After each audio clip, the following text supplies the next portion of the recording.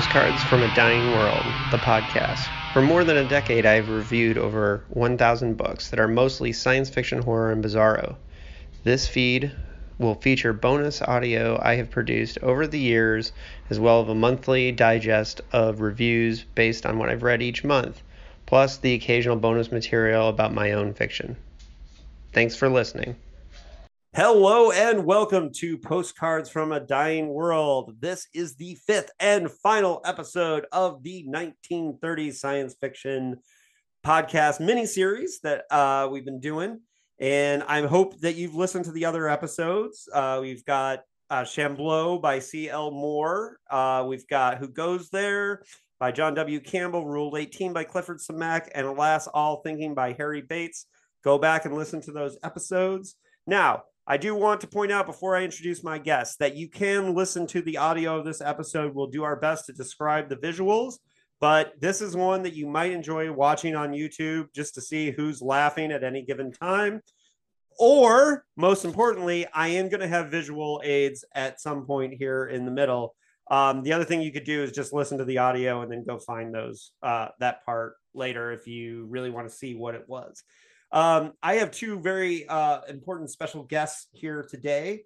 One of my oldest homies of Lovecraft in fiction, Mr. Cody Goodfellow, the author of Un-America, the Wonderland Award-winning Un-America, and Perfect Union, which is going to be reissued soon, right? Yeah, end of this month. End of this month. And Perfect Union is one of my all-time favorite horror novels. It's really great. And I'm not just saying this to pump up my guest. I love A Perfect Union. And Cody has long been a Lovecraftian fan, know-it-all, and actually hosts the Cthulhu prayer breakfast at Necronomicon every year. He's the reason I met one of my writing partners because we protested the Westboro Baptist Church at Comic-Con on behalf of Cthulhu. So, Cody, welcome to Postcards from a Dying World. It's good to have you here. It's a pleasure to be here, David. Thank you. And if you want to hear more about Cody's career, I did do an interview with him on the Dickheads podcast, my other podcast, and I recommend that interview. He also was on our Simulacra episode.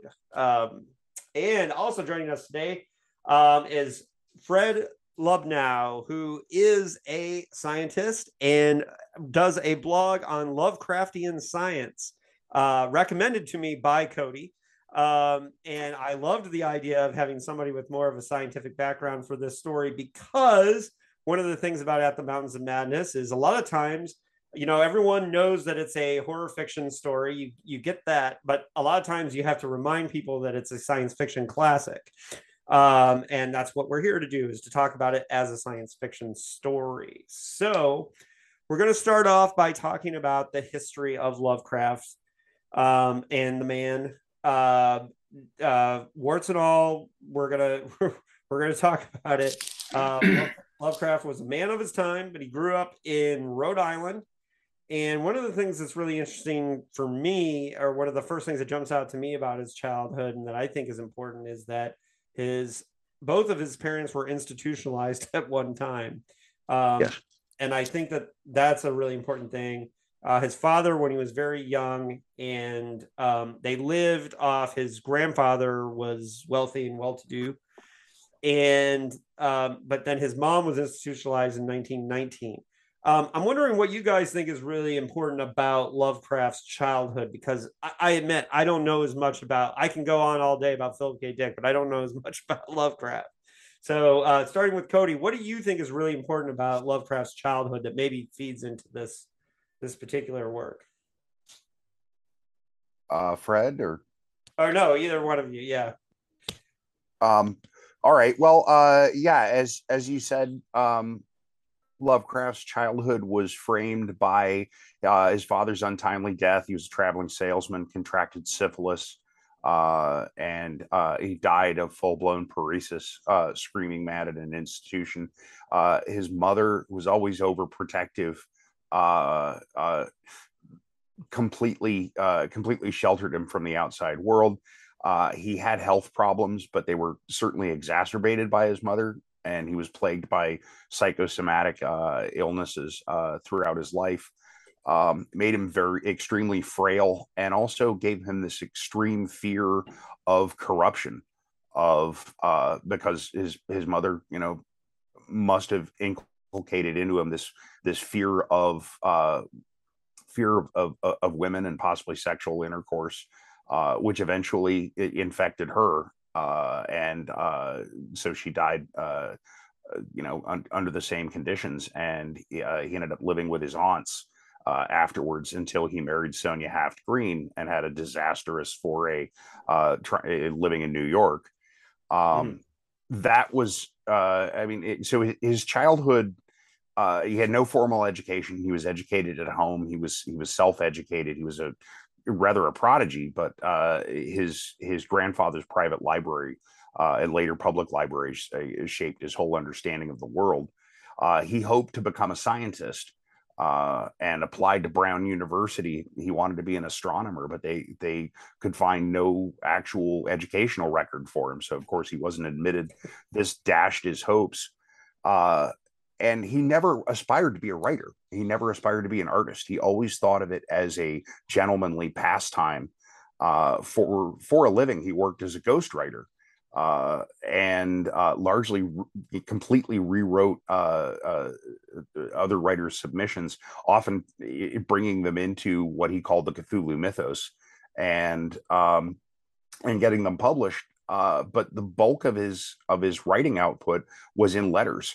By 1931, when he writes at the Mountains of Madness, he had become a sensation and a staple in Weird Tales. But many of his best stories, including at the Mountains of Madness, were initially rejected by Weird Tales, about which more later. But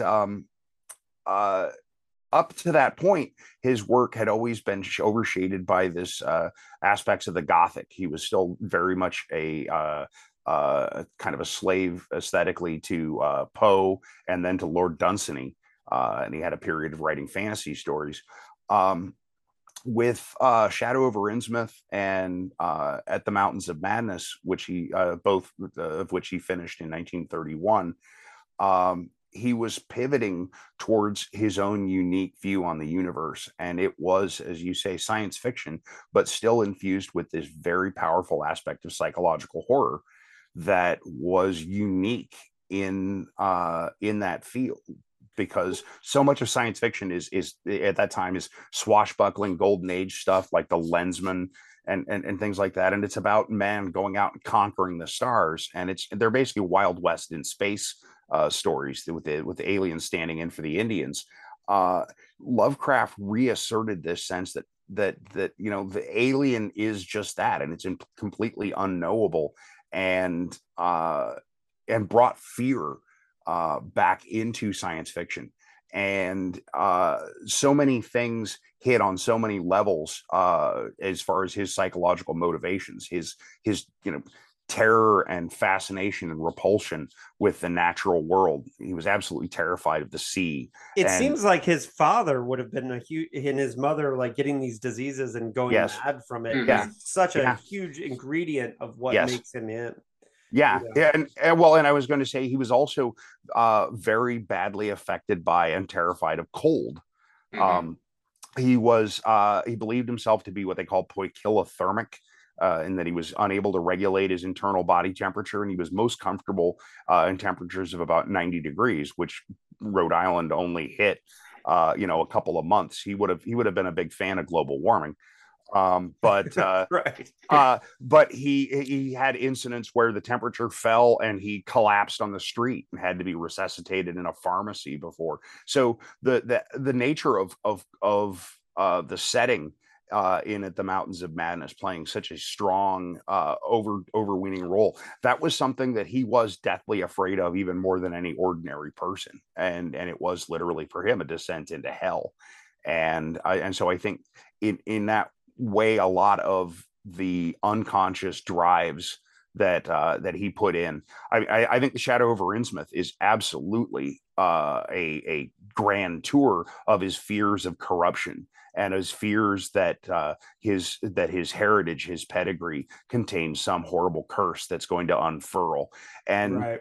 that does come out in at the Mountains of Madness on a grander scale. Spoiler alert: this finding out that this horrible, unthinkable thing that you can barely conceive of, let alone bear witness to, is actually where you come from, is something that comes out in both in both of these stories, on a very intimate and on a very global scale.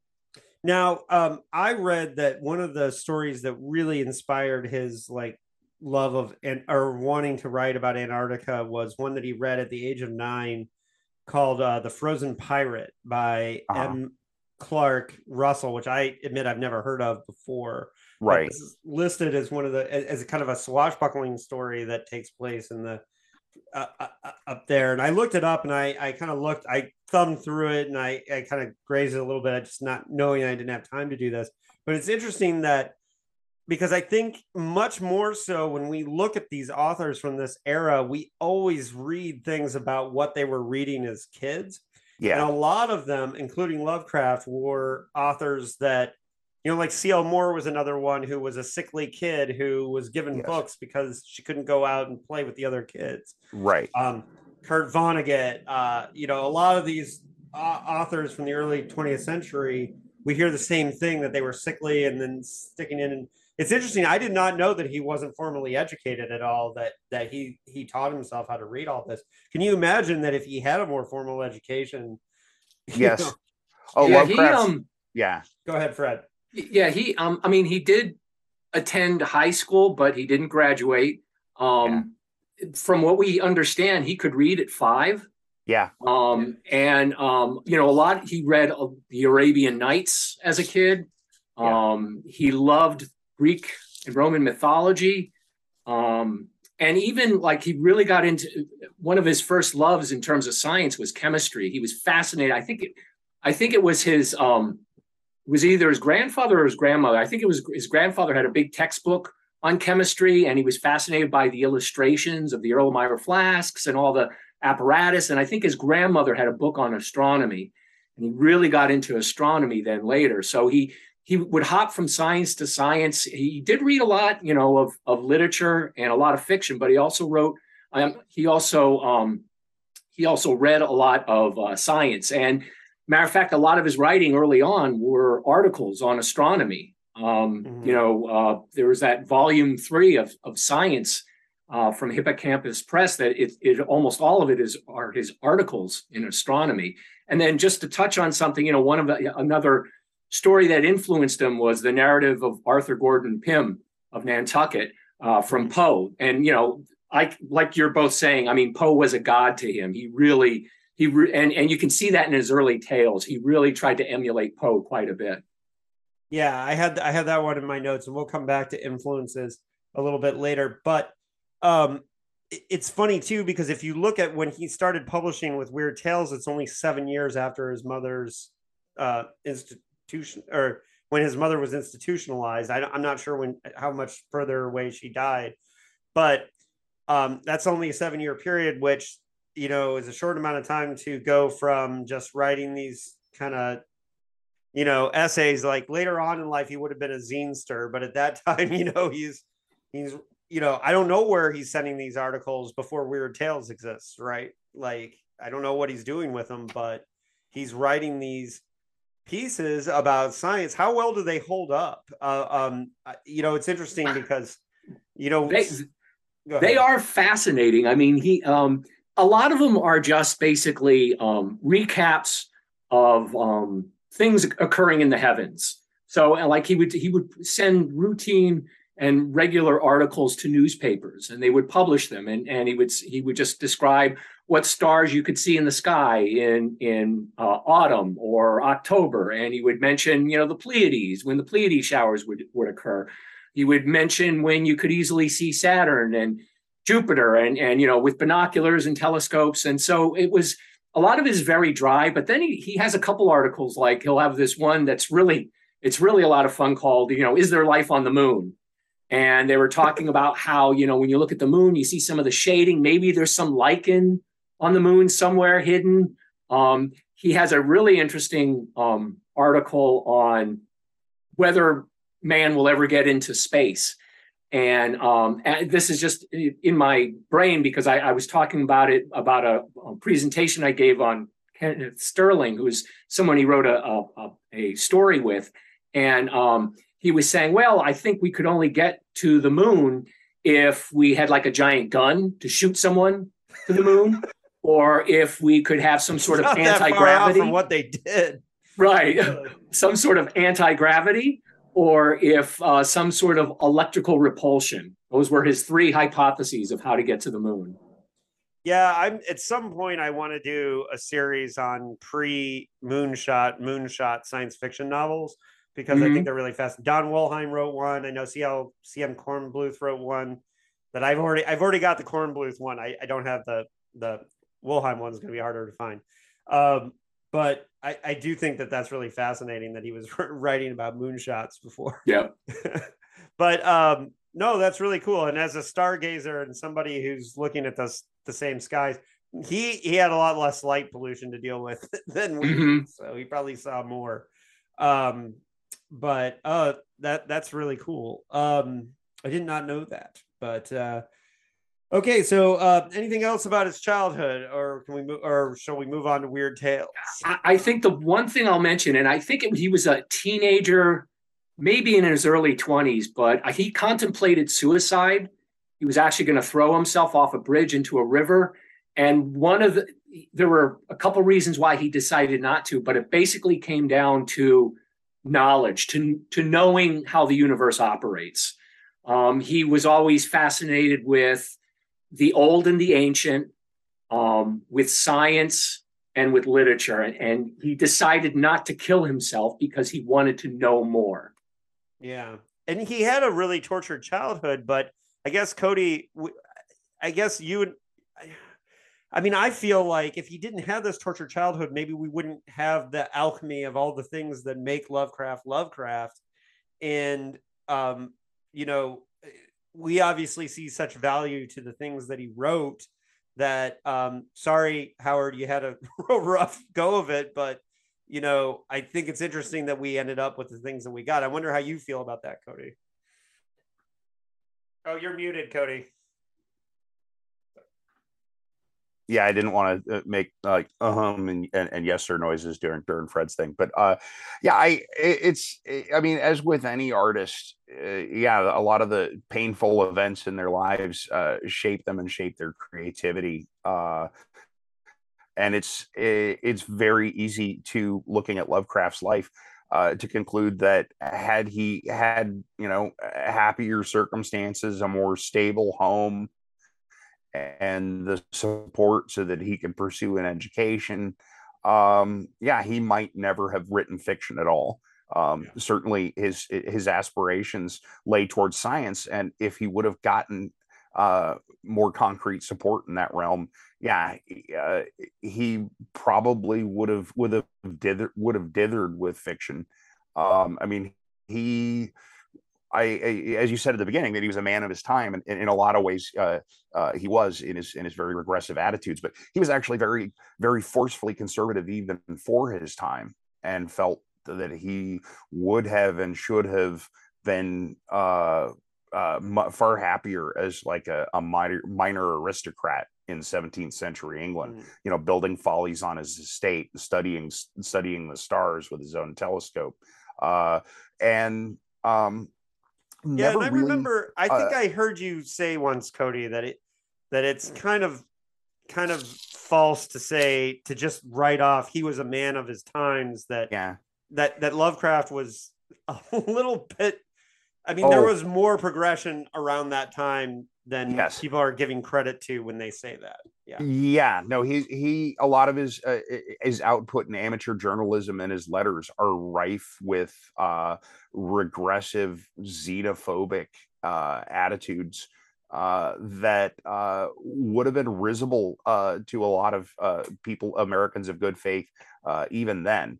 And here's the thing, is that if not for his xenophobia, And if not for his utter failure to make a life and build a home with Sonia Haft Green when he moved to New York City, his even if he was writing fiction, he might have continued writing gothic horror stories and Dunsanian fantasies, and not created the Cthulhu mythos, because say what you will about trying to separate the art from the artist, but Lovecraft's creation of the Cthulhu mythos was a direct response to uh, his experiences in New York City and finding himself packed cheek by jowl on subway trains and on street corners with these immigrants from these strange nameless climes, speaking these strange languages and thriving in a place where he was completely failing. And so it was very much of a piece with this notion that this world wasn't made for him, wasn't made for us, and that those for whom it is made and who do seem to succeed here must have made some sort of unspeakable pact with these dark forces that are at the root of and the hidden face of all that we ignorantly call nature. And Call of Cthulhu is unmistakably just this panorama of xenophobia, of attributing these hideous, nameless rights to people of color all around the world. That's what binds them together. With At the Mountains of Madness, he was pivoting towards uh, a more measured and grand epic approach, and creating these species that were not in and of themselves monstrous and shocking and horrible, but just incredibly strange. And I think it was only in that point, as he entered his 40s and what would be the last decade of his life, during which his output was sharply diminished for a lot of different reasons besides his health, but also he was digesting that xenophobia and digesting those influences and turning back towards a sense of wonder. And that is what makes At the Mountains of Madness such a promontory and such a milestone in his output, in that it shows that he was looking into the face of the strange on a deeper level than other people, and starting to not flinch and starting to actually searchingly try to understand the other. And that's what really makes that wonderful, is that apologists for Lovecraft often say, well, he was turned off by Hitler in his last days, and he was traveling more, and he probably would have broadened and eventually become a Roosevelt Democrat. But I don't think that is so. But it does show that in spite of all of the shit sandwiches that he was given to eat in his life, that he was still trying to grow and evolve. And yeah, it's hard not to wonder what would have come if he would have had a little more support, in his writing career, and been able to afford to live on better than navy beans and ice cream. That he might have lived longer and created God only knows what. Yeah. I was going to ask you about, to kind of speculate on that a little bit later, but yeah. Now, on February 18th, 1923, the first issue of Weird Tales hit newsstands. And the founders were J.C. Henneberger and J.M. Lassinger. What do we know about these founders? Do we know anything about them? Because I other than their names, I didn't really see anything when I was doing research. And who had the idea to do Weird Tales? Do we know, like, where this alchemy of this thing that became so important started? I mean, I don't know. Cody, what do you know about the history of it? Not a whole lot. I know that it came out of the pulps, which came out of the dime novels, were this hothouse for genres. And if you liked pirate romance stories, there was a zine that it was called Pirate Romance Stories. And right. And so the market was, and every railroad brakeman had a dime novel or a pulp in their back pocket. And so these were things that attempted to make popular literature for every walk of life. And so yeah, I think it was inevitable that somebody would have come up with a this unique cross genre formula, but I didn't get a sense that they really knew what it was going to be until they found these contributors. Lovecraft was the perfect marriage of artist and venue. And it was at Lovecraft's suggestion that they went out and get Clark Ashton Smith and Howard, who was already, I think at the time, well on his way to being the one of the highest paid pulp fiction writers in America, because he was writing westerns and writing two-fisted adventure tales and these historical tales and poetry, and so when Weird Tales came along, it was it was just a lightning rod during a perfect storm. Mm-hmm. But so the first editor was Edwin Baird, right? Yeah. And he's the one that first bought a Lovecraft story for Weird Tales. So even though Farnsworth Wright gets a lot of the attention as as like the kind of seminal Weird Tales editor, but it was Baird. But it sounds like he was taking suggestions from the writers, like, "Oh, you got to get this person, you got to get this person." Yeah. I thought Howard had started with Weird Tales, so it's interesting to hear that he was writing ahead of that. But I guess that makes sense. Yeah, he was doing some amateur press before that, some amateur journals, Mm-hmm. and Baird.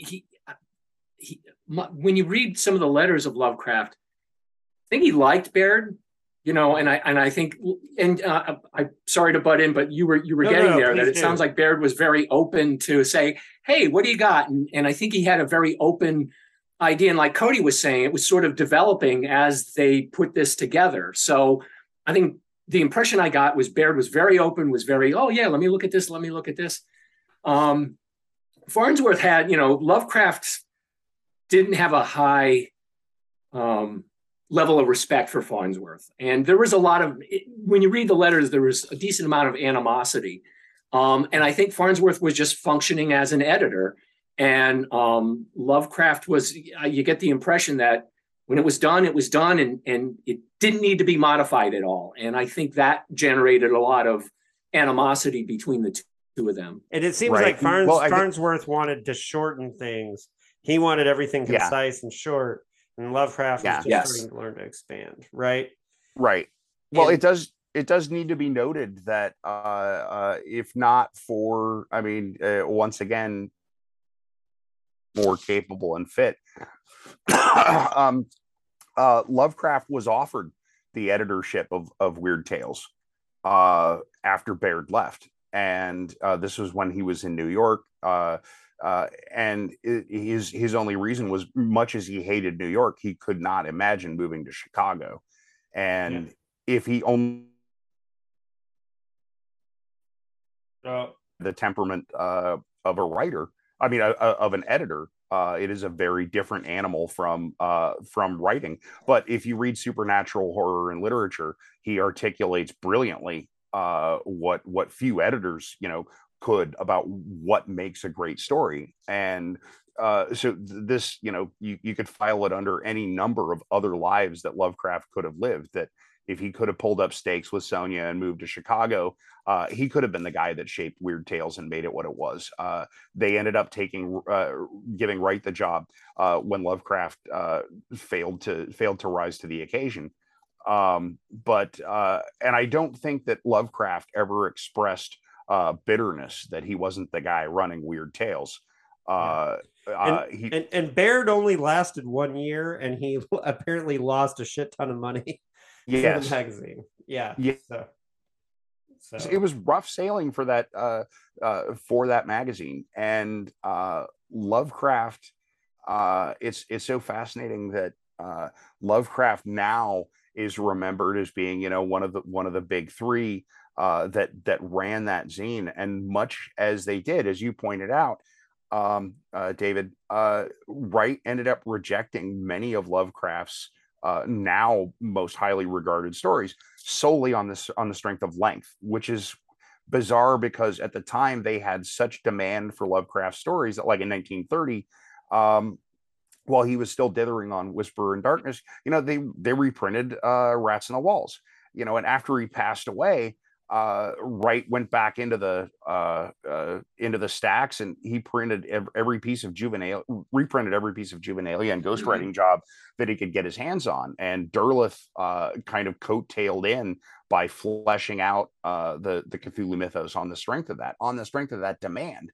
And that they wouldn't put out, he rejected Shadow over Innsmouth and At the Mountains of Madness, and that they wouldn't contemplate serializing those. That's a good point. You're right. That blows me away that didn't cross their mind. Well, and this happened with Robert E. Howard and C.L. Moore as well, that they turned in longer pieces, and they all turned to Astounding, and in a piece of a very crafty move, Tremaine, F. Orland Tremaine, who was the editor at Astounding, was paying these writers on acceptance, specifically because he was trying to steal them away from the regular stable of Weird Tales. And I don't know that he paid everyone on acceptance, but a lot of these authors that he was trying to take away from other magazines, he did pay on acceptance. Because I am finding conflicting views on when you do the research that some authors are like, I wasn't paid on acceptance.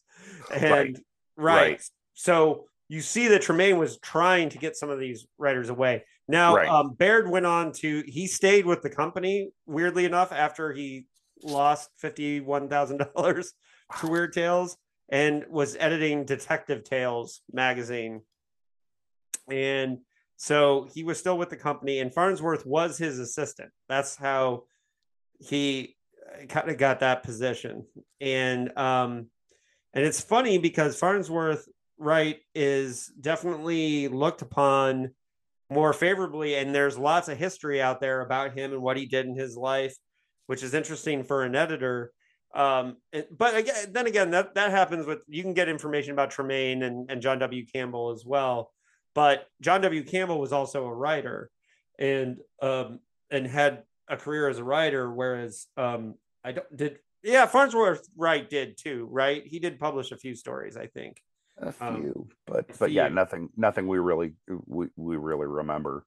But I oh God, lost my point. Hold on a second. Maybe. And I will say, I do know, Tremaine paid Lovecraft $315 for acceptance of At the Mountains of Madness, which is a lot. The other thing I wanted to note or train spot on is that Lovecraft wrote and submitted At the Mountains of Madness in 1931, and that for all of his work as a ghostwriter and as a writer, apparently his original manuscripts could be notoriously difficult. So Wright might have just thrown up his hands when he saw the condition of the manuscript, not just looking at the length or looking at the story itself, which is and I guess eventually we'll get into discussing the story itself. But when it was rejected by Wright, and it was one of a series, a string of his most ambitious works getting shut down, he was crushed. And as with many of his other things, like Case of Charles Dexter Ward, Dream Quest of Unknown Kadath, his most monumental stories, when they were rejected by Weird Tales, he didn't peddle them elsewhere. He felt like that was the only place that was just the only place that was liable to make a home for his work. And if they wouldn't take it, he didn't even try. And it fell to many of his friends and his colleagues and devotees, people like Henry Kuttner, August Derleth, and Robert Bloch, to submit these things on his behalf afterwards. And I forget who it was, but one of his friends submitted At the Mountains of Madness to Julius Schwartz, a literary agent, and it was Schwartz who placed it with Astounding. I think that was Kuttner, and I think that literary agent was his uncle. See, there you go. Yeah, there you go. Yeah, and they serialized it, and it was a huge success. Yeah, I could be wrong about. I know his uncle was a literary agent. Mhm. Frank Hutner's uncle was. And Lovecraft didn't use a literary agent after that. 1931. I mean, he wrote these two pieces, but two of the biggest pieces of his career. After that, his output kind of tapers off. Up until the very end of his life, he continued to write absurd volumes of letters. He would respond to every piece of fan mail, everything by a colleague, because that was his support network when he wasn't getting the validation of these things coming out, and he needed that to live, but not really. I mean, he lived with his aunts, who were, the Phillips family had declined, but they still had enough that he could at least live the life of a pensioner. So he wasn't really dependent on these sales. He was writing for love and glory, and when he didn't get it out of the fiction, he put it into those letters. And if those stories would have been accepted, he would have been encouraged to keep going. But his output declined consistently as what he was doing found it harder and harder to find a home, even in the magazine that really owed its continued existence to him. Yeah. Now, this is of the 5 stories we've covered in this series on 30 science fiction. 1931 is the earliest that any of them were written. Although Shambleau by C.L. Moore was written could have been written in 1932. It was probably written in 1933, the same year it was published, because it was published in November, and I think it was written early in 33. So either way, we know At the Mountains of Madness is the oldest of the 5 stories we've covered. And 1931 is pretty freaking old school. So yeah. So hold on a second, folks. I'm gonna. This is where we're gonna get into the visual part of the podcast. So if you're listening on audio, you can mark the time and go to YouTube. If you're on YouTube, just hang on.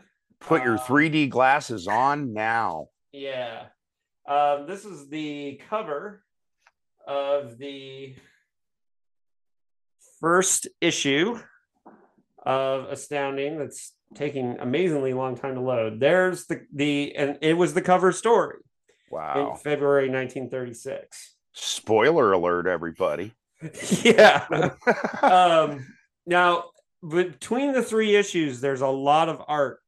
And here's the weird thing. I had a hard time finding credit for who the artist was. In fact, I didn't find credit for who the artist was. They're notorious that way. Yeah. And it's funny because when Carrie was like, I'm sure there's credit somewhere. And I was like, I don't really think there is. No. I mean, pulp archivists have dug and tried to find out, but it's sometimes impossible to verify. Okay, and this is the table of contents for the first issue that it was in. And I like that there's another novelette called Death Cloud. Yeah.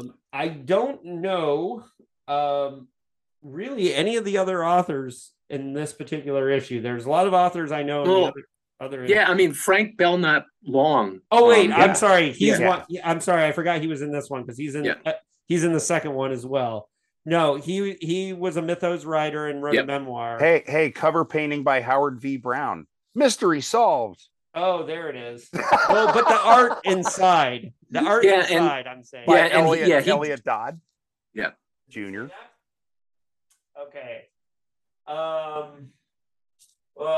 So the only author in here that I knew ahead of time was Frank Belknap Long. And I don't know if you guys want to say anything about him before we get into it. I know he wrote a biography of Lovecraft. He wrote lots of mythos stories. So he was right in the circle here. And he's also in the next issue, by the way. He had a novelette in the second issue that it was serialized in. So, but anything you guys want to say about him? Or yeah, I mean, he like you mentioned, he wrote a decent amount of mythos stories. Probably his most famous one is The Hounds of Tindalos, which is a really, really cool story. I would highly recommend it. And, Lovecraft would borrow some of his terms and entities. And I mean, that was something that Lovecraft and the other people in his circle would do. They would share ideas, concepts, monsters, entities And so as when I started reading this stuff in middle school, it was great when you'd see a reference of one thing in a completely different story from a different author. And it made your mind just, it was just fascinating how you would see the mention of, of something that's in a Conan story all of a sudden be mentioned at the the Whisperer in Darkness. So stuff like that was very fun. Yes. Mm. Yes. No, the Lovecraft was a demon for verisimilitude and for looking for ways to make this thing feel real. Yeah. And actually, I don't know why Weird Tales didn't serialize novels or unconsciously to make this an open source mythos, so that it's not just these stories that this one guy's writing. This stuff starts creeping in, and you start thinking, maybe there is a Necronomicon. Maybe there is a cult of Cthulhu, and because all of these people, they can only reveal this hideous gnosis in these cheesy pulp fiction zines. And then just to continue on the table of contents, I'm sorry, that was an excellent point. But and I do wonder why Weird Tales didn't serialize, because if you look at this, they've got a conclusion for a novel called Blue Magic. Yeah. Right? And they're starting another one. That's a really smart way to maintain your readership. Is if you could hook people to keep reading these. Of the stories that are in here, the Psycho Power Conquest is that's my favorite title. Yeah. That's a great title. At Winterbottom. Yeah, and so that one I might go back and read just to see what that's about. Although Death Cloud is a great story too, and you can see this is 20 cents was how much this issue cost. And let's see the artwork for this. Hold on. I do have some ads too. Let's look at some of the ads that were in this issue. These are fun. Typewriter. Add your power with uranium suppositories. Rheumatism, free trial relief, work for Uncle Sam. Stop your rupture worries. Piles. Don't be cut until you try this wonderful treatment. Oh my God. Yeah. And then let's see, this is some of my favorites. Start a potato chip business. I made a joke on Facebook the other day that no one seemed to think was that funny, where I said, well, we all know John F. Ruffle was a huge Lovecraft fan. Yeah. And, I thought that was funny, but no one really. That's where Gene Wolfe got started. Yeah. Here's a queer way to learn music. Wait, why the emphasis? Hey, way to bury the lead. Why is the emphasis on learn and not queer? Right. Here's a queer way to learn music. No, wait, get back to the queer part, buddy. Yeah. Tire prices cut. Now, I asked Alec Neville Lee in our episode about Rule 18, and he said that Astounding had no control over the ads. They were bought and sold through Smith and Street, and all the same ads appeared in all the pulps. Yeah. So. Somehow under Campbell almost became notorious as like a Dr. Oz of his day, flogging a lot of bullshit. Patent. Because he seemed to get behind a lot of these. The human potential movement was very big with him. This is the first piece of art that appeared before the first page. Oh, that's fantastic. Yeah, and it was a queer state of sensations being in the of vast silent pinnacles where ranks shut up like a wall reaching the sky at the world's rim. I don't know who wrote these captions, but and this is why I didn't know who did the art, because I kept expecting credits here. Oh no. Yeah. In the Arctic landscape, Lovecraft, who frequently would reference visual artists as a frame of reference, and clearly, tipping his hat to the visual influences. I think it was Cuban, Kubin, his landscapes were referenced, and his work has like an otherworldly kind of like German romantic vibe.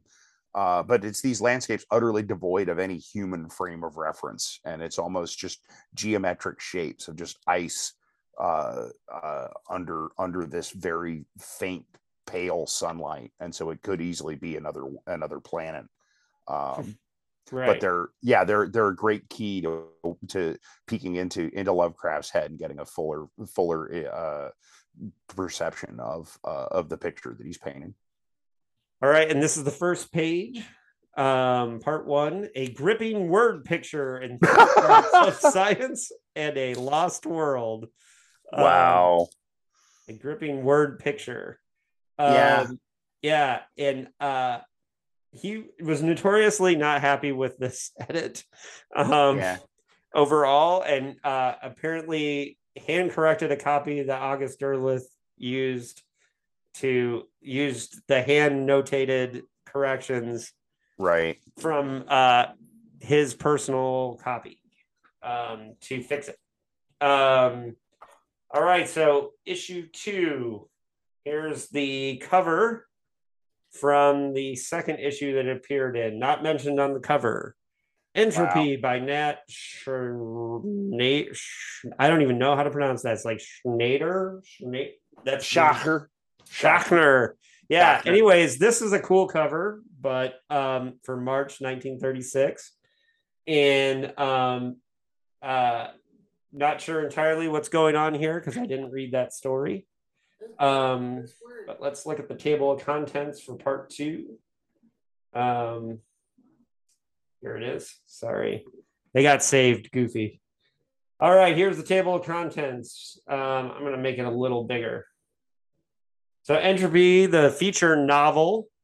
I don't know. It looks like the whole thing was in there. And then a novelette called The Roaring Blot by Frank Belknap Long Jr. And that one says like a story of cosmic force, which was interesting. So I think that one was kind of like a cosmic horror piece there. The only other author of interesting note here is Stanley G. Weinbaum. I don't know if you guys are familiar with Stanley G. Weinbaum, but he was a member of Robert Bloch's Milwaukee Science Fictioneers. He was a part of that group, and he was the one that was the first to publish out of that group, and the most widely published of that group. And he wrote a classic story called A Martian Odyssey, which is considered to be one of the first times that there was like a really relatable alien characters. And he was known for making alien characters that character-driven stories about aliens. Now, here's the interesting thing about Stanley Weinbaum. He died December 14th, 1935, at 33 years old.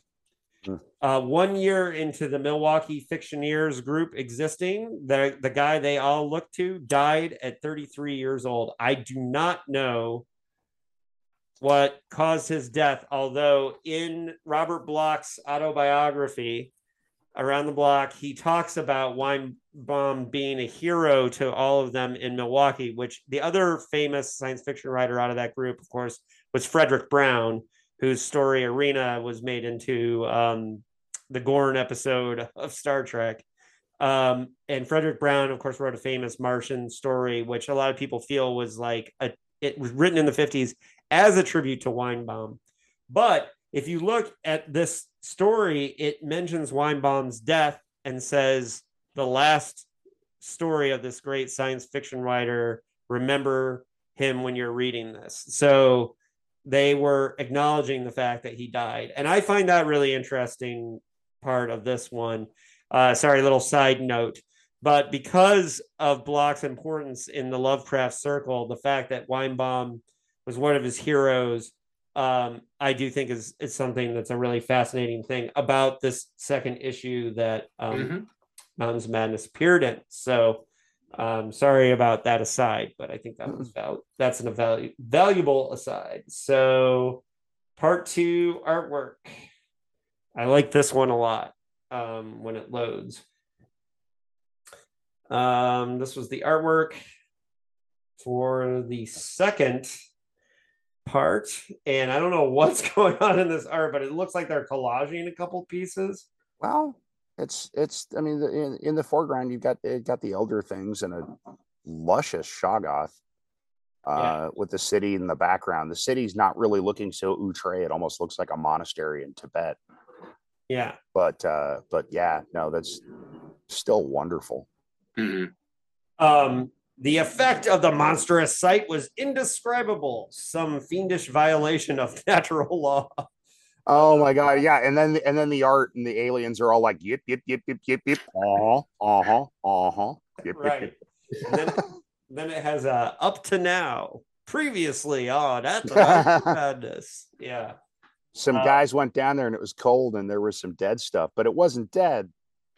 Yeah, I read this morning, the update, and it's funny to see it condensed. It is interesting. And by the way, all these are on the Internet Archive, and I'll have the link and all the show notes so people can go and look at these issues if they want to.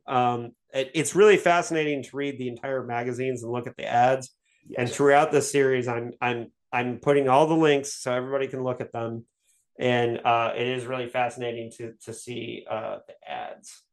Now let's see. Part 3 has a lot of art.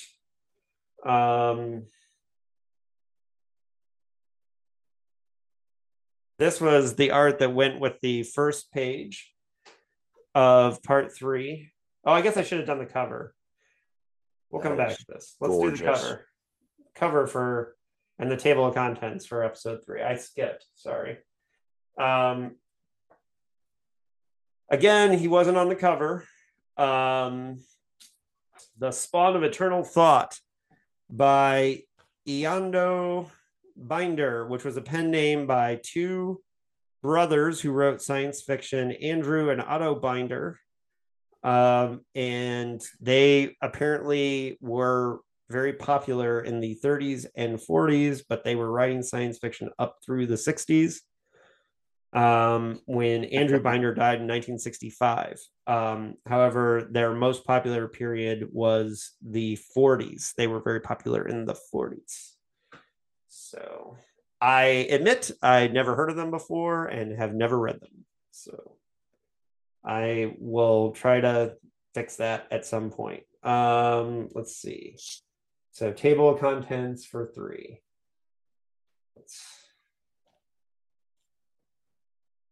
All right, so that was a 2-part novel, the Binder one. Outlaws of Callisto by Manly Wade Wellham, who was a well-known science fiction writer who received the Lifetime Achievement Award at the World Fantasy Awards in 1980. So he kept it going.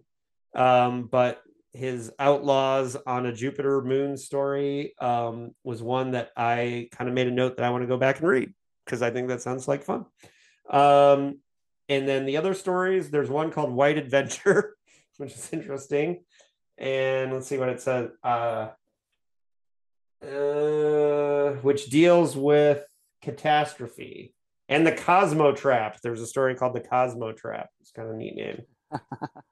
But I think the only 2 authors that I really, the Indo Binder and the Manly Wade Wellman were the only ones that I could really find anything about them going on and doing.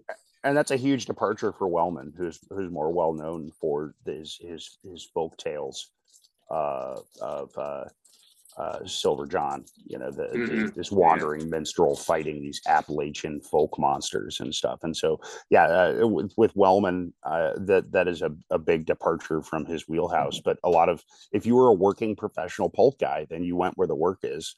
Yeah, and I think that style that he developed of those folky style, from according to what I read about him, it kind of came in the 50s, I think. Yeah. I could be wrong about that. Yeah, and he was still doing it up until the 80s. Yeah. Yeah, cool stuff. So this, again, I already went out of order, but this is the artwork for part 3. And then came a sound, a horrible sound, which enabled us to run like mad for some outer air. I don't know what that means, but you can see at the bottom there's Yeah. people running Through that out of the beautiful city. noir landscape. Yeah. And so that's kind of cool art. I like that one. Yeah, that shading is fantastic. Yeah. Yeah. And let's see, there's a whole bunch of art in this last oh wait, that was the wrong one. I think we already did that one. Yeah, we did that one. Okay, so there's a whole bunch of art for this one. And I didn't even save all of it, but it was very, very clearly the blasphemous city of Mirage in stark objective reality. And again, this is, elder things, I suppose. And then there's this kind of that rock surface, whatever. From what I could tell, the artwork didn't necessarily match the page directly. Right. But and this is in the back of the issue. We're in 140 pages here. And then let's see. This one, I like this one a lot. That is beautiful. Yeah. And it has like the city, and there's some flying creatures here, and then the I think that's is that a Yog-Sothoth or some kind of elder? No, thing? it's elder things. Elder things flying. Yeah. And then and I like how you got this like kind of trail going here of the creatures flying up. Which you don't notice at first. It looks like a path, but then you see like the flying creatures there. So yeah, that's beautiful. And that was one page after the last one we looked at. They were like on the same page, cramming it there, but could be depicting their exodus from Earth after their last post Shoggoth rebellion period. Yeah, and so here's the thing. Okay, that's the last of the art I've got. So, yeah, it's just back to our faces. So, oh God, oh sorry. No, we're so sorry. What hideous objective reality. But was this his first like Old One City that he wrote about, or had he done this before? That's my first question before we get into the story itself. Because I think this is the first, as far as I remember, this is the first time he's like really writing about this like uncovered city of the. Arguably the first mythos story, the Nameless City. That's true. Is kind of you could look at it as kind of a sketch for this, for this kind of monomyth that he wanted to tell. Call of Cthulhu ends with the discovery, the uncovering of R'lyeh, and so this was I think a persistent theme, and this was the one where he finally brought all of his forces to bear on it and really fleshes it out. But and that's my bad memory, because my memory of Call of Cthulhu was that he talked about the city awakening, but I didn't remember if we actually saw it in the story. We do through the means of, it's a secondhand tale. He's recounting this description by the survivor of the fishing smack Alma, and so it's a traveler's tale, or even worse, a fisherman's tale. But we do vividly get to go there and bear witness to the unveiling. I think with At the Mountains of Madness, he was trying to do something that he had attempted before on this really grand scale, and pulls out all the stops in that. So much of the action of the thrust of the story is essentially these two archaeologists or two naturalists speed reading this long, like, visitors center hieroglyphic message explaining the entire history of the Elder Things race. And they're able to they put Howard Carter to shame. They're able to translate the whole thing and get the whole gist of it.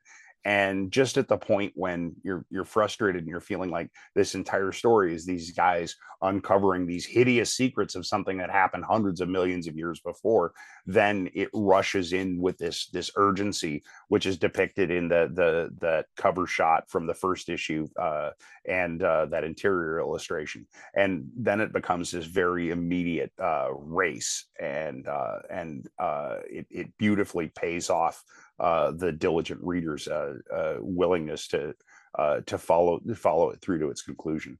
Which is funny because when you said spoiler alert, it's like I don't think that happens in the first part. So if you're reading the first part and you're like, "Oh no, when is that happening?" Yeah.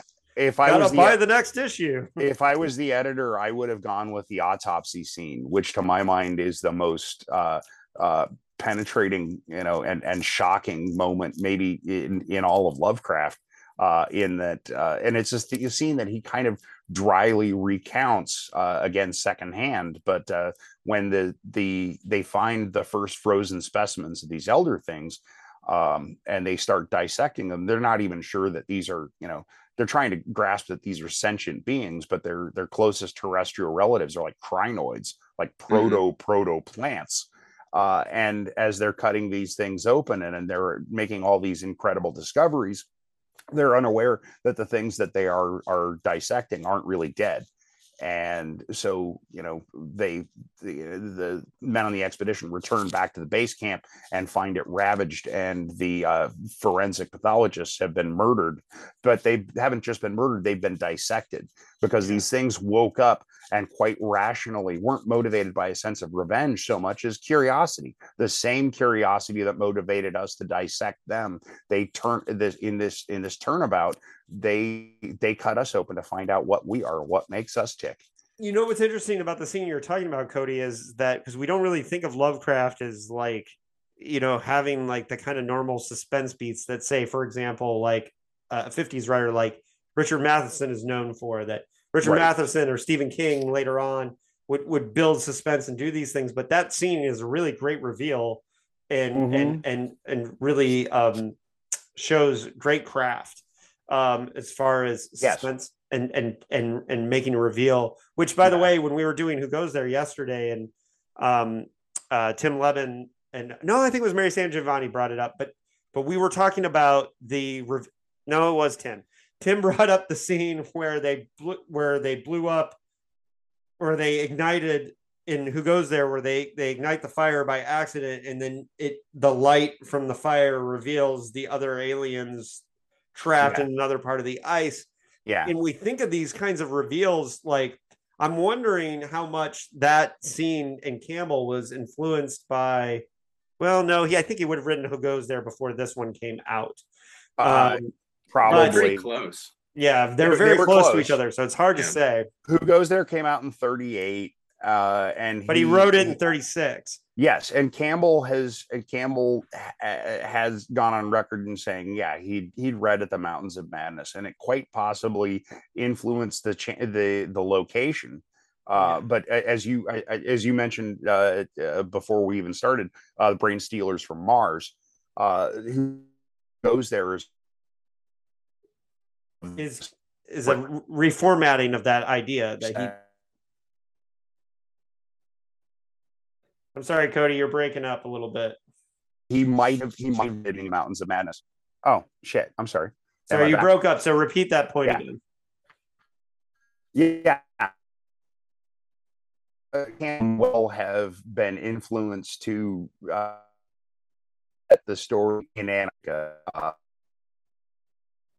So Lovecraft's story is very fertile, but it really have until the very end. It doesn't really use those suspenseful tools to make the most of it. And Who Goes There, I think, made it much more immediate. But again, I think about I haven't read Who Goes There in quite a while, but I remember the blood test scene, which in Carpenter's film is the most tense scene in one of the most tense movies ever made.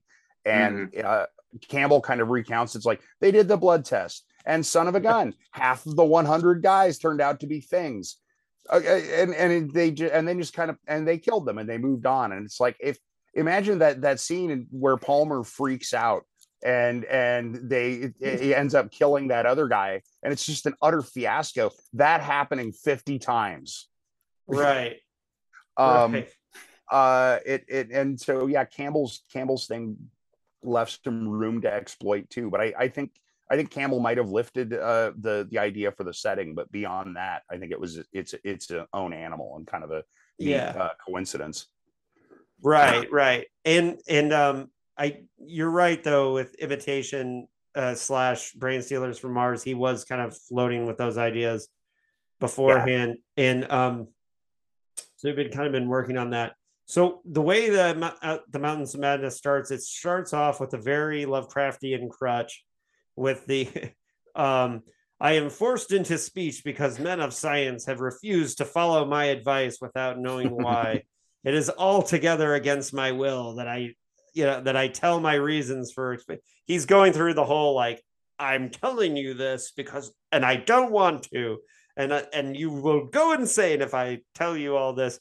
That crutch. And what's interesting to me is one of the things that I like about it, Mountains of Madness, is he uses less of those crutches that he had throughout his career. But it's hilarious that the first paragraph is a huge one, right? And it's funny he's saying, I'm telling you this so you don't go to the Antarctic. And you're thinking this is the exact reason why scientists would then go to the Antarctic. Like if he said, you know what, we just found ice. That's it.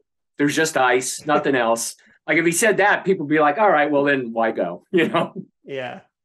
And yeah, it's funny. I got a kick out of that part, and certainly if you're turned off by some of those crutches, you could easily read that first part and be like, oh no, I'm not going here. But if you stick with it, he does show a lot more of the things that, in a lot of the early stories, it's so undescribable. I can't even tell you. And then I do feel like he's explaining a lot more in this. Yes. Yeah. It's almost like a scientific documentary at some point. Yeah. And so I will say that the language in it is pretty old school. There is a to Sally Forth that is used unironically in this story. And so unlike, like we talk about I Am Legend or like Who Goes There, stories that hold up really well and don't seem particularly dated quite to the era, I think At the Mountains of Madness is very dated to the era, but I actually think it's a feature, not a bug, of this story. I think that's good for this one. There's a part, it is absolutely necessary for the peace and safety of mankind that some of Earth's dark, dead corners and unplumbed depths be left alone, lest sleeping abnormalities wake to resurgent life and blasphemously surviving nightmares squirm and splash out of their black layers to newer and wider conquests. As one of my favorite paragraphs in the book. Because as much as we make fun of some of the purple prose of Lovecraft, it's some of the things that we also love at the same time. Yes. Yeah. It's that I found that paragraph badass. And I like the idea that he's saying, like, hey, there's some parts of this planet we just don't want to know about. And we should just leave that to yourselves. And I know what you're saying, Fred. Like, that's going to be what scientists are going to be like. Yeah, that's what they're going to go for. Well, I can handle it. And then here comes the Prometheus space snake debate, 1931. Right. And, would scientists not try to have more precautions that they go following these guys? But one thing that's really interesting about the story too is that I found it interesting that they were talking about the people back home following them, their progress on wireless, right? Because they were talking about radio, but when you just read that, it's kind of like, huh? That's something I wasn't expecting in this reread. And yes, I reread it last month for this, and I read At the Mountains of Madness like everyone in my age when the Michael Whelan cover with the ghostly figure lifting up the shirt with all the bones. that cover like was enough to get like a lot of people in the 80s to buy the Lovecraft Del Rey editions. And I don't know why I don't have that edition. This is the one that I've had since the 90s or whenever this edition came out. But yeah, that I don't know, that the wireless thing was interesting to me. Like, what do you guys think about, starting with Cody, like how important the 30s setting is to this, and especially considering that we've come close to getting at the Mountains of Madness movies, and I don't know if they were going to modernize it or do period. Me personally, period all day. Keep it in the 30s, especially because Antarctica is not going to be as mysterious of a thing these days as it would be then. What do you think, Cody? Well, as I understand, Del Toro's take on it was supposed to be period. Yeah, the script I read was from the 90s.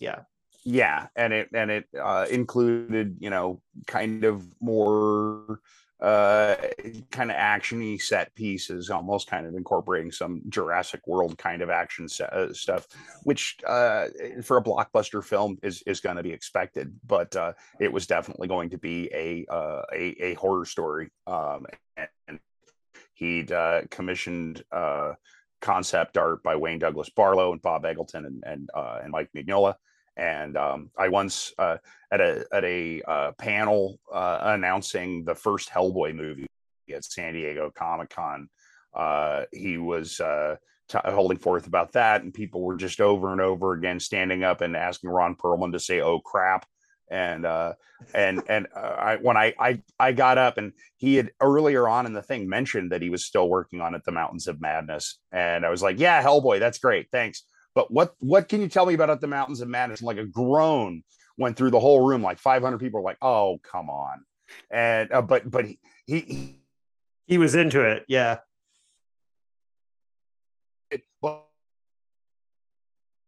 You corner and you would jack off and you die. It was I think his description of it, kind of cleaned up for daytime audiences. But yeah, I think absolutely the 1930s period was important because it was the latter end of the golden age of exploration, and I think the hubris because of this technology and this false sense of connection to the outside world. Oh yeah, we have a wireless thing. We're in touch with them. We're not so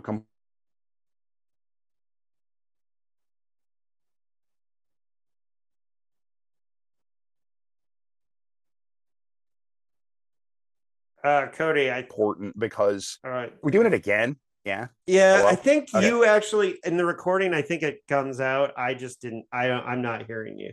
Oh, I think in the recording it'll come out. Right. I think. I mean, at the time, Abe Merritt.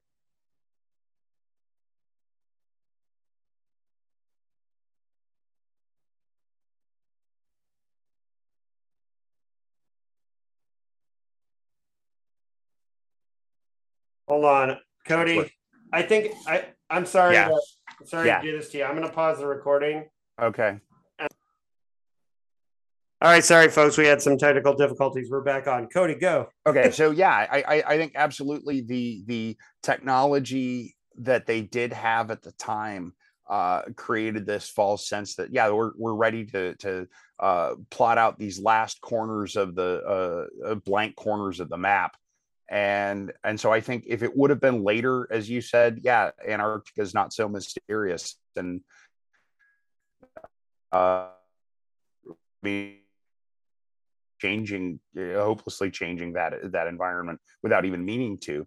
And so that was this era when humanity was perilously certain that they had mastered the world, and yet still didn't understand what they were dealing with.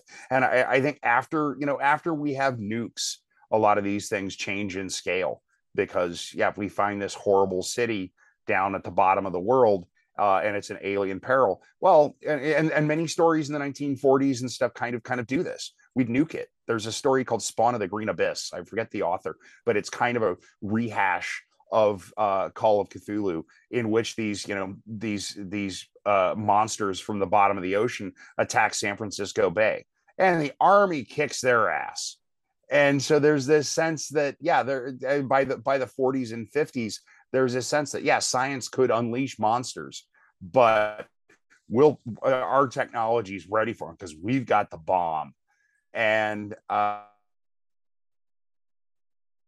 ratchet as Campbell did with Who Goes There, to make it something that still can remain inscrutable and remain a peril for a world where we think we can erase anything that looks at us cockeyed.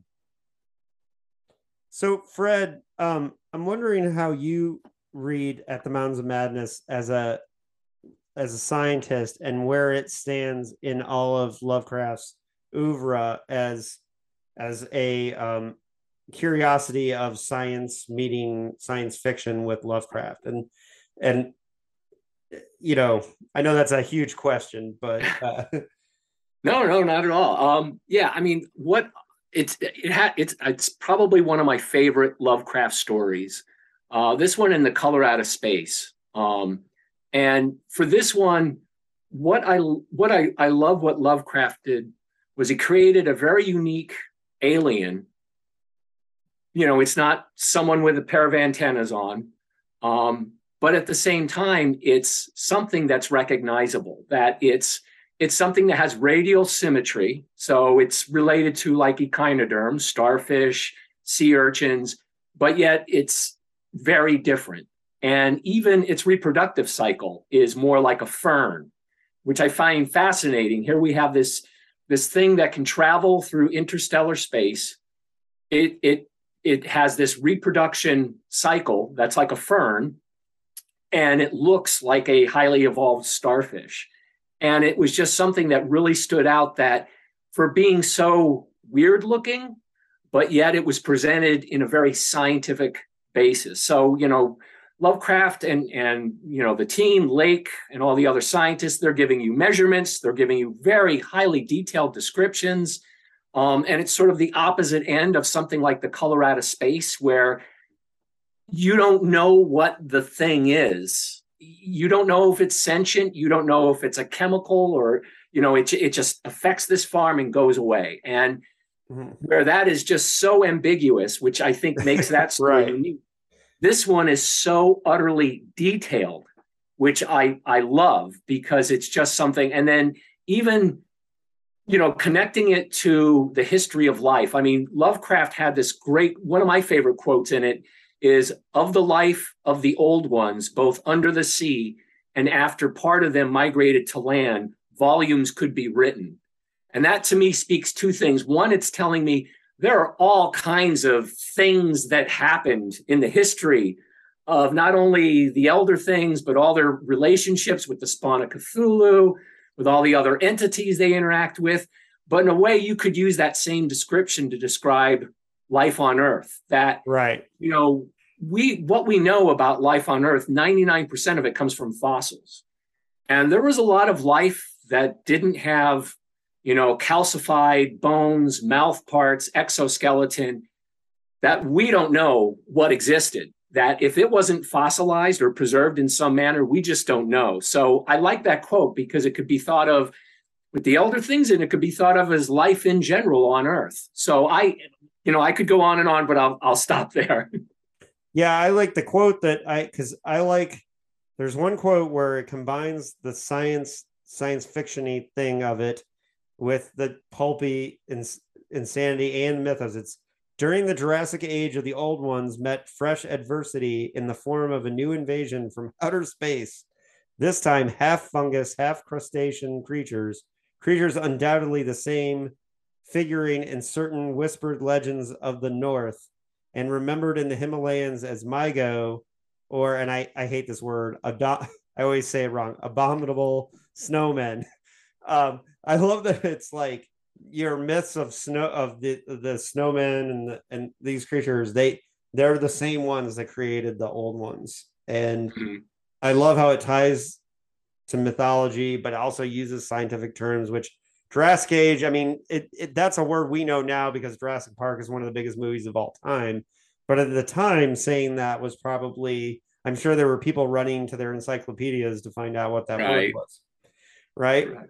And so at the time, that's a pretty big thing. And I'm wondering too, he probably did more explaining of what the old ones were and these things in the letters to and from his circle than he probably did in the stories, because people are probably saying, like, they're wondering the same things I am. Like, are the old ones, were they created on Earth, or did they start somewhere else? Did they come here? And what I usually come to when I'm reading this and I'm thinking this is, I go, it doesn't matter. I don't care. Like, it doesn't matter.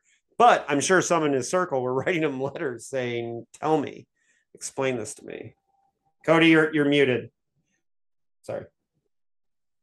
Sorry, yeah. That the way that the cosmology dovetails together between Lovecraft's take on it, with the creation of life, with the elder things coming here and using primordial goo to make shoggoths, and then but he in this word salad, he would drop these kind of just insane litanies or prayers, like in Whisperer in Darkness. It's just the litany from the wax cylinder recording.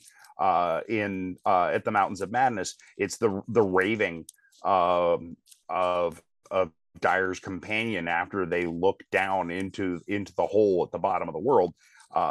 He throws out these things, the proto shoggoths, the moon ladder, and all of this stuff, and he would name check Ubo Sothla, who was Clark Ashton Smith's one of Smith's contributions, and Ubo Sothla is seen as the original progenitor of all living organisms. And so Ubo Sothla is this embodiment of fecundity that is constantly throwing off these other organisms. Another one called Aboth that does the same thing. And it is like an allegorical embodiment of the life process itself, constantly throwing out variations and mutants and just seeing what works, letting them eat each other, letting them reproduce if they succeed. And standing against all of those, the elder to make us understand are not so different from us. One of the kind of striking and anachronistic things that he does is he goes,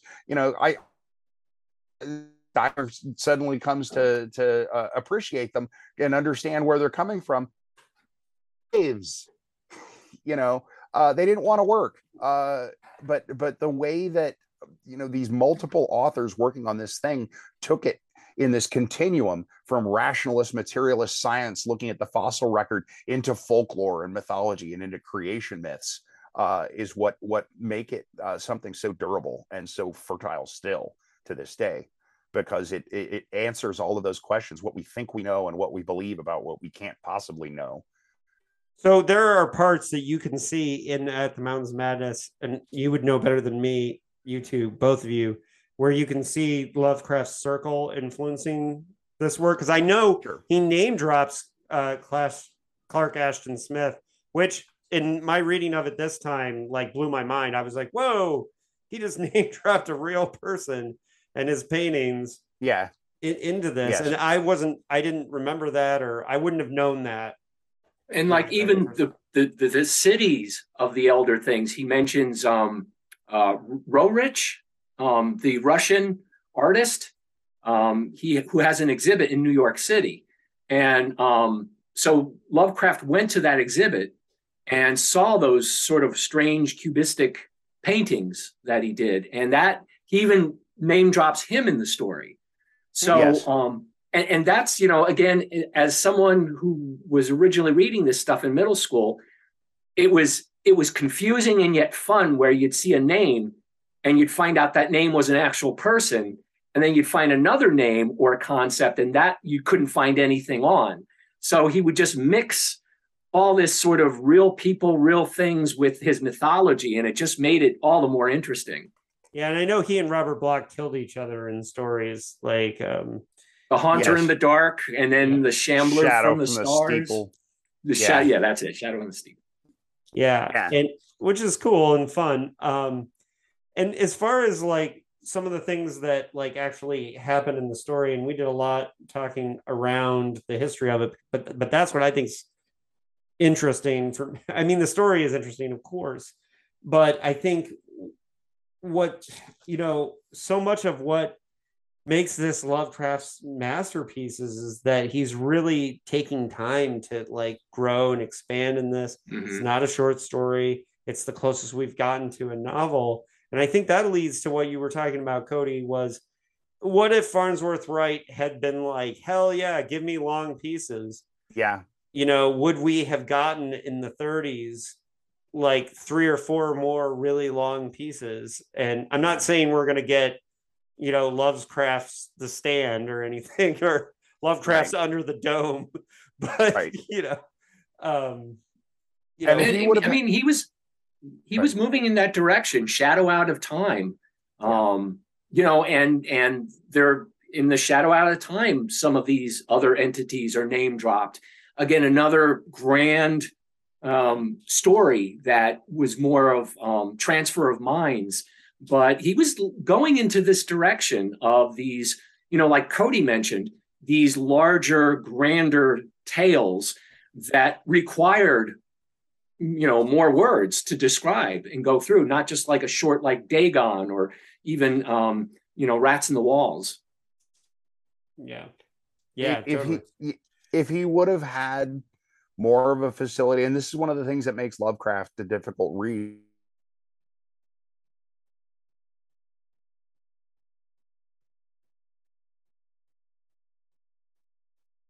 Uh-oh. Again? Yeah, for me, I don't know. Okay. It records Okay. on your Yeah. end, so keep Yeah. going. He wasn't interested in character interaction, dialogue, and so the madness and especially Shadow Out of Time. If he would have gotten deeper into the psychological stuff and actually fleshed out the character interaction between Peasley and his son, for instance, it could have been a full and grand novel.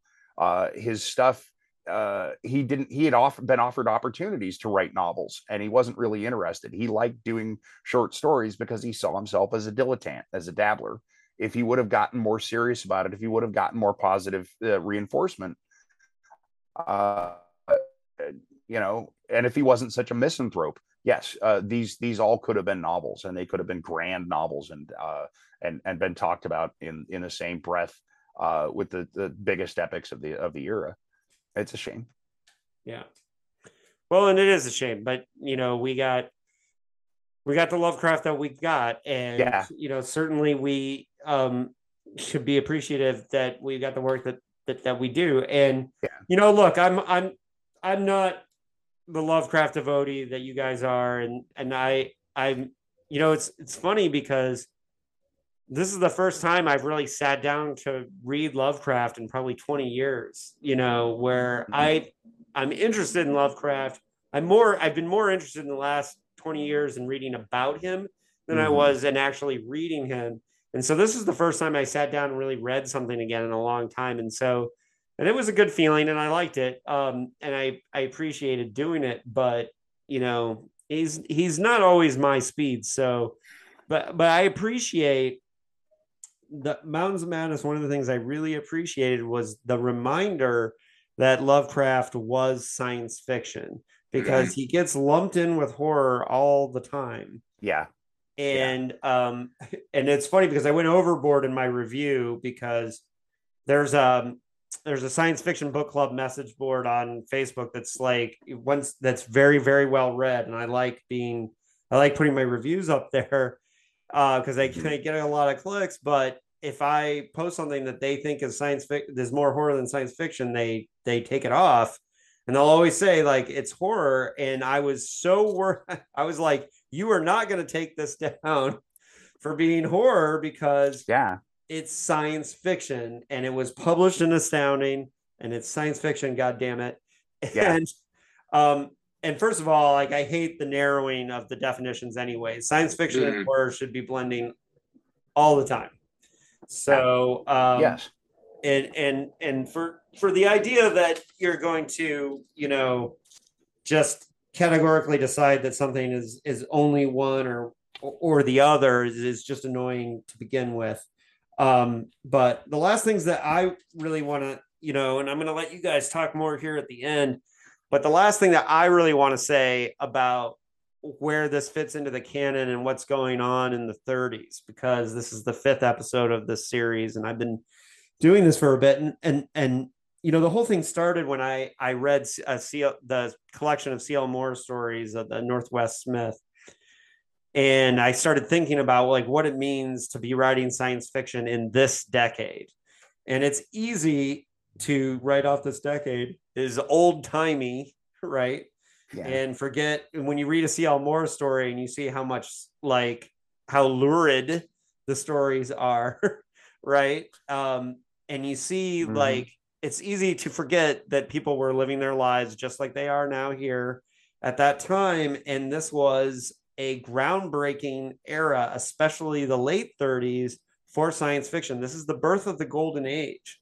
And this story exists before the so-called golden age of science fiction, but it is one of the things that created it because this story had such an influence on a whole generation of writers. And the fact that Lovecraft is still influencing writers, is still inspiring Cthulhu mythos all over the place, it stands in the canon. And the reason I bring this up is because with each of these stories, I want to, at least at some point, explain why I think this story is in the canon. It's one that has to be read. If you're someone who wants to understand the canon of science fiction and understands what it means, you may not like Lovecraft, but you have to read certain pieces. And I think At the Mountains of Madness, Call of Cthulhu, probably Shadow or Color Out of Space are ones that are important ingredients of what became science fiction, and his role as a Weird Tales stable writer made him that before any of the Cthulhu plushies or whatever has happened now, or the Lovecraft film festivals or whatever happen now. What he did then is so important, and I just wanted to put that out there. And then I will leave it to you guys to bring us home with how do you feel about where At the Mountains of Madness stands in the canon of Lovecraft and in the canon of the genre in general? Starting with Cody. Right. I think, well, first of all, I think At the Mountains of Madness forms like the spine or the backbone of the mythos, whereas Call of Cthulhu is its heart, and it's all feeling and effect and mystery. At the Mountains of Madness is actually a very it interrogates this monomyth to its logical conclusion, and I think in that sense, and it's the most hybrid thing. Highlights one of the most important things Craft did, along with this open source world mythology. Is that he reinforced that science fiction could have of feeling and philosophy, and it's an outlier in terms of that era. Pulp is usually reacting against the times. It's offering refuge from a world that is that doesn't care how you feel, and so much of science fiction was very positivist and showing the grand things that human beings were going to achieve and bending nature and the universe to our will. And so I think he's the outlier that's so important there, that is saying you feel, and the world is unguessably old and strange and everything